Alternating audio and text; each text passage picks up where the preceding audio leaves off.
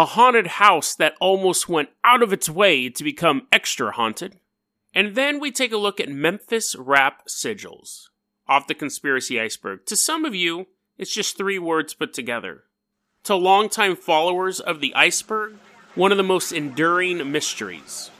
But whichever group you're a part of, today's episode is going to be absolutely insane today on Dead Rabbit Radio.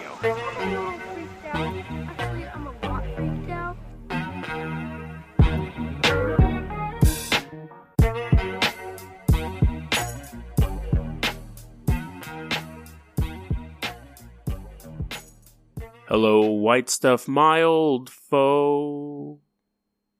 Other people call you Snow. Why did you have to come to town?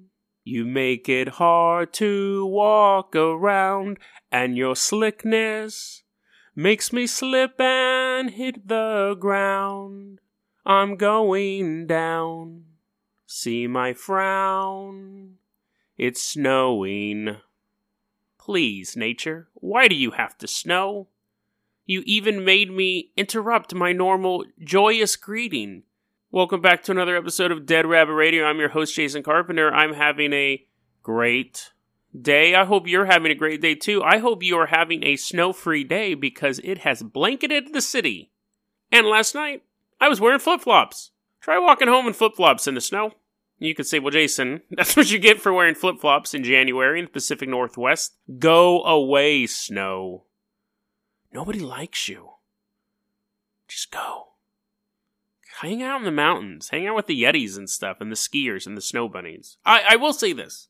On a side note. As much as I hate snow, I love snow bunnies. There's nothing about, like, an attractive woman in a bunch of puffy clothes. I find that very, very attractive. They're usually, like, really, like, bright colors, too. Attractive women in puffy clothes. That's a unique fetish. I'm sure I could find some photos of that online. But okay, so that's enough of that. I do love me some snow bunnies, though.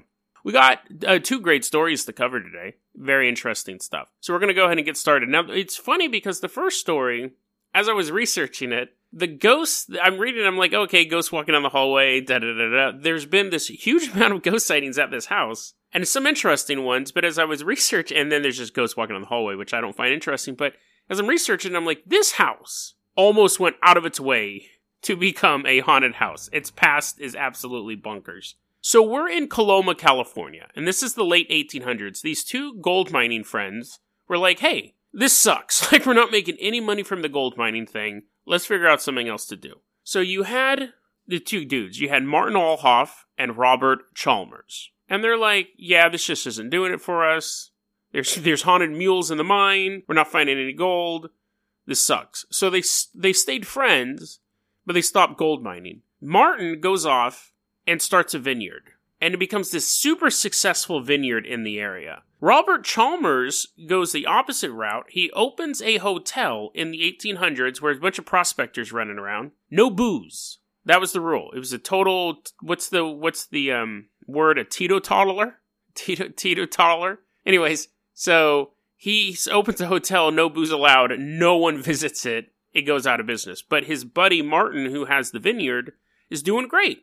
Except, he doesn't have a liquor license, and he's not paying his taxes. Now, Martin at this point has a family, has a wife and some kids, super successful, award-winning wine, but he's facing these legal troubles, so he kills himself. So, that's ghost cause number 1. Now, Robert is like, my buddy just died, and my business is failing. How can I Reese's Peanut Butter Cup this? How can I combine these 2 things into one? And he goes, I know, I got it. A little Reese's Peanut Butter Cup appears above his head. He goes, I will marry my best friend's wife, widow, and then I'll get a free vineyard. So he goes from being a total non-alcohol dude to banging his best friend's wife, and taking over the vineyard. Now, he's producing this award-winning wine. And everything's good. Everything's happy. Until he starts going crazy. So Robert, the idea is people think that he got syphilis at some point. But whatever the cause of it, he was going totally bonkers. He would start just forgetting stuff in the middle of the day, which is normal, which can happen. But what's not normal is across from the house. I guess there was a graveyard across from the vineyard. There was a graveyard where their house was. Not in the graveyard, but the house. Okay, there was a house and a vineyard attached to it. And then across the way, there was a graveyard. And one day he saw them digging a grave, and he's just looking out the window, looking at the grave. And the people in the house, they were already a little suspicious because he was acting weird. He just walks out of the house, crawls under the grave, and just lays down, puts his hands over his chest, and they had to force him to get out of the grave. And at this point, they're like, okay, this guy's having some real problems. He starts getting really angry. He starts lashing out at people. So this could be ghost cause number 2, because there's just all this emotional energy. So his wife, Martin's widow, and now Robert's wife, secretly has a jail cell built in the basement. So when he's just up there kind of dawdling around doing crazy people stuff, she's like having contractors come in, like bring in metal bars, giant gates, huge thing of keys, and Robert's like too out of it to realize what's going on. And then the wife is like, hey, Robert, why don't you come downstairs into the wine room and show me what wine is made out of again? And Robert's like, okay, are there any graves down there I can crawl into? And she's like, maybe. So he's like, puts on his pajamas. He's like, yes, a grave. They go downstairs. There's an open jail cell there. And she's like, why don't you step inside the jail cell real quick? And he does. I mean, that's I'm learning that the world is basically one giant Looney Tune cartoon. So he walks into the jail cell, they lock him in, and he's in there until he dies. They want to try to rehabilitate him, but at this point, he's trapped in the jail cell, he's banging his head against the bars, he starts to go blind, and that's why they think that it was syphilis, although it could be from the repeated head banging on metal bars. That's also another theory. And eventually, he came into the delusion that his wife was trying to poison him, and he stopped eating, and he died. Now you have this widow in charge of this huge vineyard. She doesn't know anything about wine. That she's like, I should have had him show me what wine was made out of before I locked him in that cell. He's trapped. He's dead. She is completely, she's starting to lose money. So, first off, she rents out the house to some boarders. So, she rents out a couple rooms. That's not making enough money. The local town goes, hey, we heard you have a jail cell in your basement, in your wine cellar. And she's like, yeah, it was, I kind of built it. It was a one-time thing. I thought it would be a better investment. Town goes, tell you what, we will rent it from you to house criminals in your house in this jail cell. So now she's renting out rooms in the house, and she has a jail in her basement. And then the town's like, you know what? We really like your jail cell. We really do. It's going really good. But we're having a bit of a problem because we put people in the jail, and then we got to bring them all the way back to town to hang them. But you have just this amazing tree in your front yard. I mean, we've had people come out. It is the perfect hanging tree. It was actually in Hanging Tree Monthly. She's like, I was wondering what that photographer was doing there. So then she leases out her tree to the city to hang people. There's just hanging dudes in her front yard. Now, at that point, she's not like Bill Gates rich, but she's no longer worried about, being homeless. Nowadays, the place is a hotel. It's called the Vineyard House. It's still around. You can rent a room. You can check it out. Tons of ghost sightings. Obviously, a ton of ghost sightings. Ghosts walking down the hallway, ghosts standing, in your bedroom, stuff like that. One of the most terrifying ones, though, are actually related. When I read up on this, I'll read about, it'll say a Sacramento couple stayed in this hotel and experienced this haunting I'm about to talk about. I'm pretty sure I know who this couple is. I'm pretty sure. I'm not 100%, but just from connections that I have, because I'm from Sacramento, I'm pretty sure I know who this couple is. But and I haven't talked to them directly about this, but their story is this. They're staying the night at this hotel that they knew was going to be haunted, and after a couple hours, they just check out. They go downstairs and they're like, keep our money, we're leaving.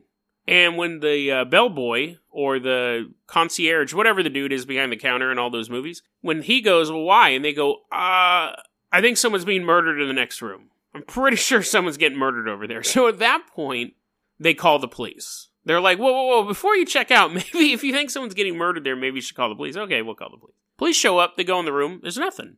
Which is kind of what everyone suspected. They figured they knew they were in a haunted hotel. You hear the sound of someone being murdered, it means one of two things. Someone is actually being murdered, or it's a ghost. Cops come, they check it out, there's nothing in there, but the Sacramento couple's like, that's what we figured, that's why we didn't call the cops at first, but we're still not staying here, because that was terrifying. The sound of someone being murdered would be quite scary. I mean, it's more than just like a tussle, like, fight, come on, punch me, give me back my money. It's straight up like begging and sobbing and like wet thwacking noises as whatever you're hitting with them penetrates flesh. Quite gruesome. And another version of that story, well, a separate version, later on, another couple was staying in the room so one couple was in a room, let's call it room 1, and they heard a murder occurring in room 2. A time later, a couple was in room 2. And when they woke up in the middle of the night, they saw the phantom of a man just beating the tar out of a little boy. I mean, just straight up going at him. Just, again, super brutal. Like, we're used to hearing stories about ghosts kind of walking around or turning lights off and stuff like that. But to actually see two ghosts fight is super, super rare. I mean, outside of like a Civil War battlefield. But then to just see one ghost be like, no, I don't want to fight, and just getting pummeled for the implication, eternity. This little boy is getting just beat up for the rest of eternity by this old man ghost. Give me your lunch money. I don't eat lunch. Slimer already took it. Grr. Punching him. Punching out ectoplasm. Slimer's eating his guts. Eating little kids' guts that come out. So yeah. Oh, dude. Actually, did you hear they're making Ghostbusters 3? They just dropped a teaser trailer for it. It's by Ivan Reitman's son, and they're forgetting the stupid Ghostbusters remake. It's a brand new Ghostbusters 3. So my Slimer jokes are going to be more apt pretty soon. Summer 2020. Hopefully it's good. But anyway, so old man beating up a kid for eternity. Terrifying stuff. Creepy stuff. I would probably stay in that hotel, though. Just because I think if I stayed out of one of those two rooms, I would just see like a ghost walking around. I'd see a little boy, like, all laughing, running down the hallway, and I see him go into room 2. I'm like, no, dude, don't. He's like, I'm destined to. He walks through the door. Terrifying. Yeah. We're now headed to Memphis, Tennessee.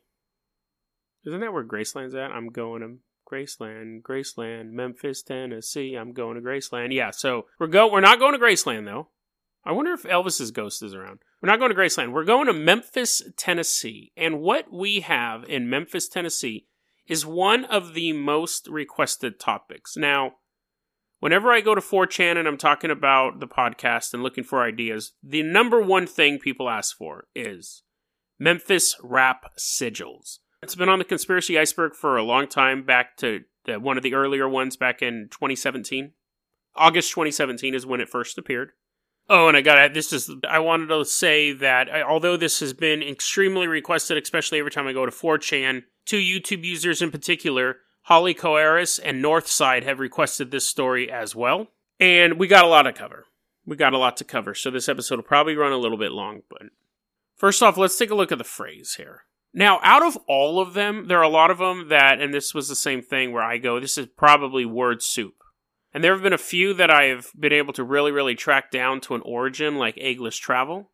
So let's take a look at what the phrase means, at least what it purports to mean. Memphis rap sigils. It's really two things, Memphis rap and sigils. Now, Memphis rap is a very particular form of rap. It really exploded in the early 1990s, around 1994. It was growing. It had a little bit of momentum in this, super, 89 to 93. You were starting to see it bubbling up. But in 94 is when it exploded in Memphis and began to spill out and become a nationwide thing. On the West Coast, it was really dominated by gangster rap. On the East Coast, it was more of like a hip-hop party vibe. And as the years progressed, you started to see that coalesce even more, where you'd have a little bit of gangster stuff on the East Coast, but it was more, the big stuff was like Puff Daddy and Notorious B.I.G. and stuff like that. It was all about excess. On the West Coast, we started having the gangster rap of NWA and Ice Cube and Ice-T and all that stuff. And you started to see some cross-contamination, but regionally, though, groups were trying to form their own identity.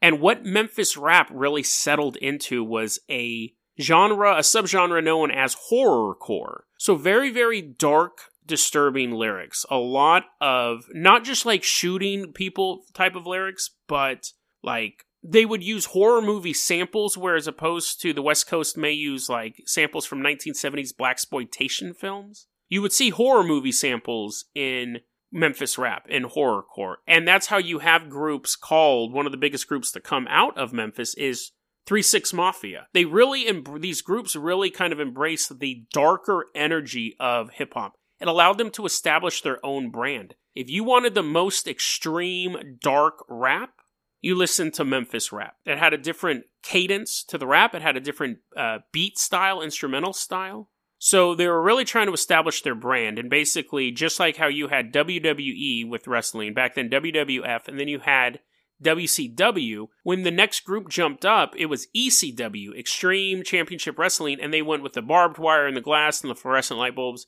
Sometimes to stand out from these established crowds, you have to go extreme. And that's really, early Memphis rap was really focused on death and destruction and sacrifice and horror type of music. So when the idea, a sigil, we've talked about before too, is a symbol that you create for magical working. Generally, a sigil is written. However, it can also be spoken. It can be acted upon. It can be worked into comic books, television, movies, audio recordings, things like that. So when these two things were combined, Memphis rap sigils, it wasn't a huge leap in logic to think that one or more of these groups in Memphis was doing some sort of dark magic ritual. If it was West Coast rap sigil or Puff Daddy sigil, it wouldn't be as evocative because we don't see those artists as being particularly infused with horror elements, with dark magical elements. Now, today, Memphis rap is more likely to be connected to crunk music, which is a more form of party music. But when they were trying to establish their identity, they were their own thing, and that was horrorcore. Was every group in Memphis a horrorcore band? No. But we saw a lot of them come out of there, more so than we did on either of the coasts. So, that's the setup.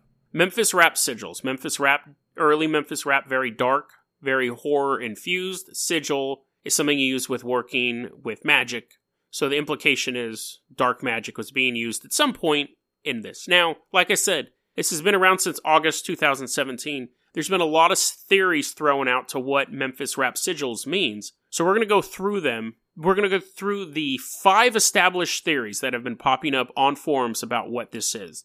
And we're going to discuss them. Yeah, this episode is going to run long. I hope you guys don't mind. So the first one is, it's related to the Nephilim bases in the Appalachian Mountains. Other cities like Pittsburgh and Wheeling, West Virginia have prevalent occult activity pertaining to it.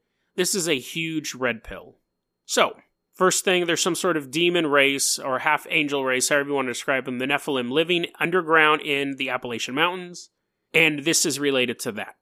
That is most likely 100% not true.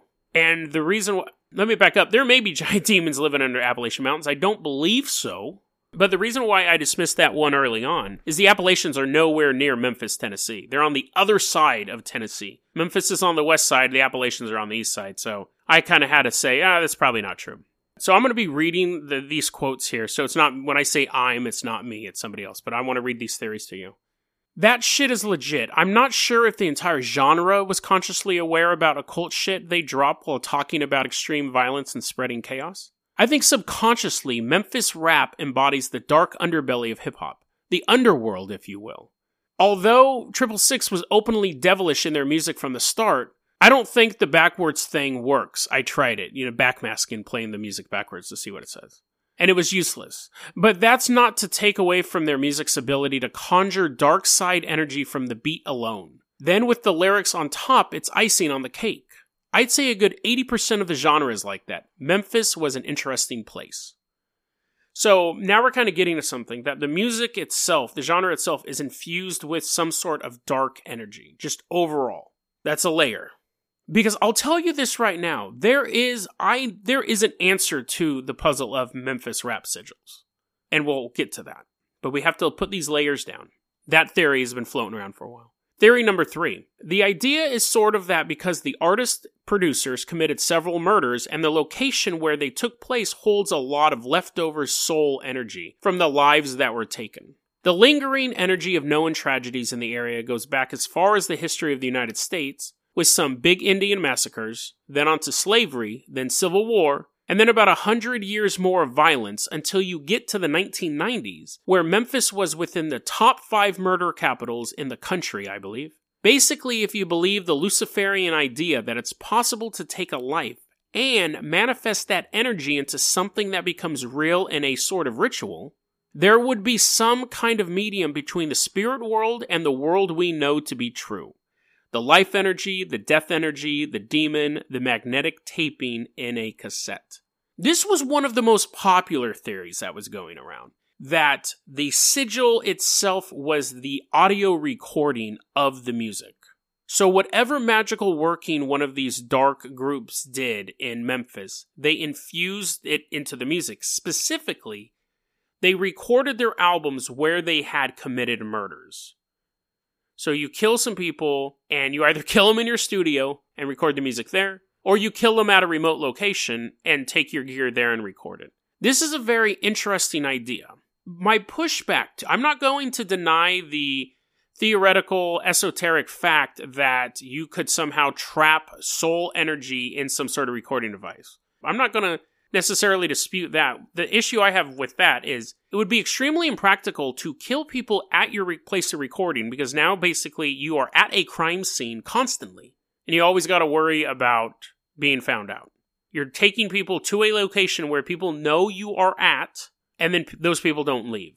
So it would be very tricky. It's not impossible, but it would be tricky. The idea of going to a place with your recording gear to a remote location where you have murdered people back in the early 90s would be very, very hard. They did not have the portable equipment we have today. It existed, but it's very expensive. And when you listen to these early versions of Memphis Rap, it's very lo-fi. They're still selling cassette tapes out of the back of their car.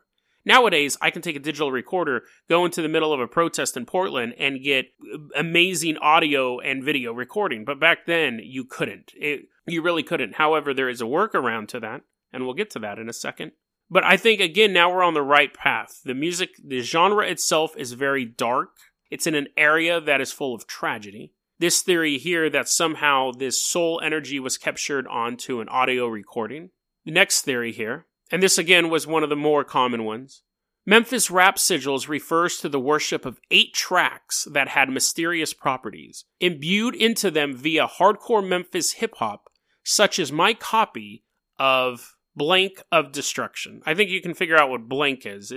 I'm not going to say the word because this is a podcast, and I like having a YouTube channel and a podcast, but it's the N-word, and you guys can criticize me for not saying it, but I think you understand that's just it's not worth it to say it and, get my channel flagged and all that stuff. So, this was the one that popped up first that I saw, was there's this group, we'll just call them Brothers of Destruction. They're this group, and they have a self-titled album, and that this album itself, by listening to it, opens some sort of portal. It's interesting because the theories get more and more concrete. One is very general. The Appalachian one's ridiculous. The other one is just the general area is haunted. The second one is you have this idea of soul energy and death being actually transferred to a magnetic tape that's used in the recording process. And the next one is we actually can name the album, apparently. Brothers of Destruction, that has 8 tracks that are imbued with some sort of mysterious energy. It's an interesting theory. The one problem I found, and I could be wrong on this, but the self-titled album I found of theirs, if I remember, there's only 6 tracks on it. So there might be an 8-track version of that album floating around. Maybe the 2 missing tracks are the ones that have this energy. But you can listen to their music on YouTube. You can, and a cassette tape from that band is $100 now. It's a collector's item. But you can actually listen to their music on YouTube. It's just Memphis Rap. But it's not to say it isn't infused with some sort of dark energy. So Jason, you're still floating around in vague land. You've listened to the music. You're not saying that you've experienced anything. You have talked to us about these theories that get increasingly more specific. What's the answer? Do you know what Memphis Rap sigils are? And I do. At least I think I do. Let's move on to the last theory I have here. Very brief. And oddly specific. Did 3 bands really summon the god from the 4th corner over the spirits of 3 sacrificed children? Are there really gateways to hell in Memphis? And if it is all true, which are the bands who participated, and which albums align to form the sigil, and how is it accessed and utilized? That's the theory. That's the sigil. And this is what I mean. We're going to take a couple pieces from the other ones as well, but that is the answer. This brief sentence from 4chan is the answer, and here's why. I had to kind of break it apart to get to it. And when I first read it, I just put it in my notes. But as I continued to do research, I kept coming back to that phrase. That's the answer, guys. Let's break it apart. Are there really gateways to hell in Memphis? Not that I could find. It's not listed as one of the 7 gateways of hell. It's not one of the other gateways of hell. There's like the 7 official ones. There's a bunch of other ones. It's not listed in any of them. Doesn't mean there's not one, but it's not listed there. Yes, Memphis does have a dark history, but so do a lot of cities on the South and East Coast especially.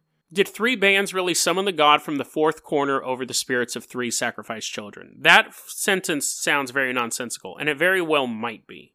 But let's break it apart. So, Memphis, the name of the city, is named after a city from ancient Egypt. Memphis is also the name of a god, a water goddess to be specific. A god from the 4th corner. Puzzling phrase. Now, I'll tell you this right now. What I'm going to say may sound very Hans-like because I'm making these connections. And although I say it may solve this murder and it may do this stuff, I have absolutely no proof of any of this. And I guess I probably should have said this earlier. I have no proof. These are all interesting coincidences that add up to something. But if you want to say, dude, you've gone full Hans, I totally get it. Memphis is a city that is named after a god. The 4th corner. I'm puzzled by that. What's the 4th corner? Now, this is where I start to stretch it. If you take a compass, you can name it north, south, east, west, or northeast, southwest. Very rarely do you go northwest, southeast. It normally goes clockwise or north, south, east, west. So the 4th corner we will establish is west. Now you go, Jason. That's a reach, and that's fine. And it would be a reach if there wasn't something to grasp west of Memphis. Did 3 bands really summon the god from the 4th corner over the spirits of 3 sacrificed children in 1993? In West Memphis, west of Memphis, 15 miles away, 3 boys were brutally murdered in a ritual fashion in the Robin Hood Hills in West Memphis. These boys, Steve Branch, Christopher Byers, and James Michael Moore, their deaths led to the arrest of the West Memphis 3 local teenagers who were thrown in prison. Eventually, they got released about, maybe 19, 20 years later. The police believe that they are still guilty. The courts still believe they are guilty. But they're released. They deny it. The makers of the documentaries Paradise Lost, they were putting out evidence that the kids didn't do it. The 3 victims were, in police words, sacrificed in some sort of ritual. One of them was castrated. All of them had multiple injuries to their bodies. And 2 of them were stabbed or injured and then drowned. The night that they were killed, a black man came into a restaurant called Bojangles, covered in blood, went to the restroom, left blood everywhere, ran out. Police came, got the blood samples, and they lost them. There was a single hair from a black man on a blanket at the location of the murders. Now, I think it probably goes without saying that most of the rappers in the Memphis rap community were black. You had a group of musicians who were very into dark arts, horrorcore, mystical energy from a darker place. Now, you can be a fan of those things and not be a brutal slayer, but if you get too caught up in the illusion of what you are talking about, it is a very easy descent to go from fantasizing about a dark life full of sacrificial rituals and blood and murder and indulging in those things. Not everyone will, but some people do. 3 kids killed in West Memphis in a sacrificial way. If the coincidence is right, the 4th corner, the west of Memphis, to appease a god that the city of Memphis is inspired by, a god of water, where 2 of the children are drowned. A year after the murders, roughly, give or take, in 1994, is when Memphis rap exploded onto the scene, both regionally and nationally. Is it possible? Again, absolutely no proof.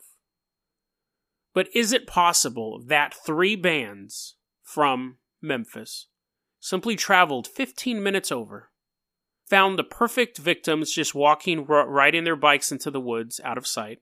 Is it possible that 3 bands said, that's it. That's the sacrifice we've been asked for. We've been asked to sacrifice 3 boys, and there they are. We will make a pact here, and we will do this to summon this sigil, this magical working. Now, you can work the other elements of the theories into this as well, like I was talking about moving the recording equipment around. A beautiful thing about hip-hop is that you can use a sampler. So someone could have simply brought a cassette recorder and recorded the audio of these kids suffering and dying and drowning and thrashing, and then take it home and plug it into their sampler. The recording quality of that stuff is so lo-fi, you wouldn't be able to pick it up. And I'm not saying that if you listen to an album, you'll hear a kid going, "Help me, mommy, help me."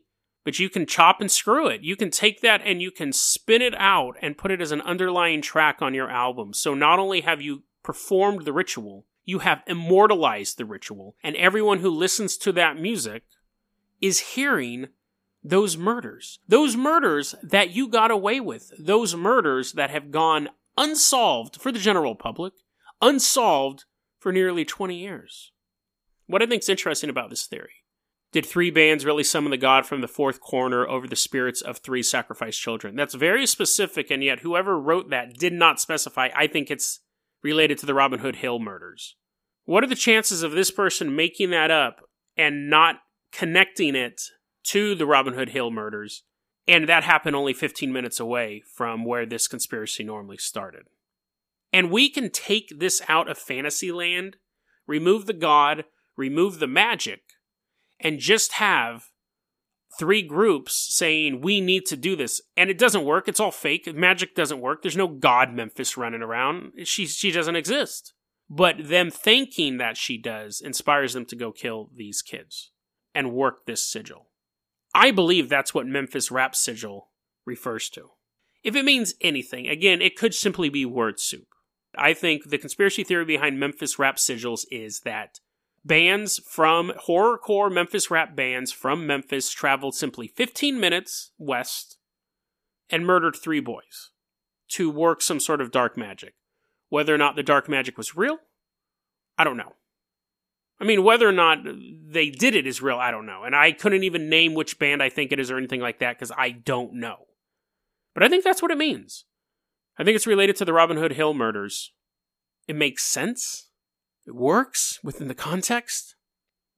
It's possible, the secondary theory, that these murders were recorded and then laid onto the tracks of certain albums. That's a side theory. But it would also make sense. If you're going to go out there and you're going to do this magical working and sacrifice these kids, you could also record it, and that would add to the plural of Memphis Rap Sigils, because now you have 2. You have the sacrifice itself as one sigil, you have the recording as a second one. And those beats could be passed around. If I'm totally off basis, I'm fine with that, because I have absolutely no proof of this at all. At all. It's a series of coincidences, and again, it very much borders on Hans territory. And I think really the takeaway to this is that Memphis Rap Sigils may not only be a clue in the murder of 3 boys, but it may have another very disturbing implication. After the murders, Memphis rap exploded in popularity. Again, not just in the city, but nationwide. If this story is true, if I'm not just reaching for random facts, but if these connections are true, the disturbing thing is that dark magic sigils may work. DeadRabbitRadio@gmail.com is going to be our email address. You can also hit us up at Facebook.com/DeadRabbitRadio. Twitter is @JasonOCarpenter. Dead Rabbit Radio is the daily paranormal conspiracy and true crime podcast. You don't have to listen to it every day, but I'm glad you listened to it today. Have a great weekend, guys.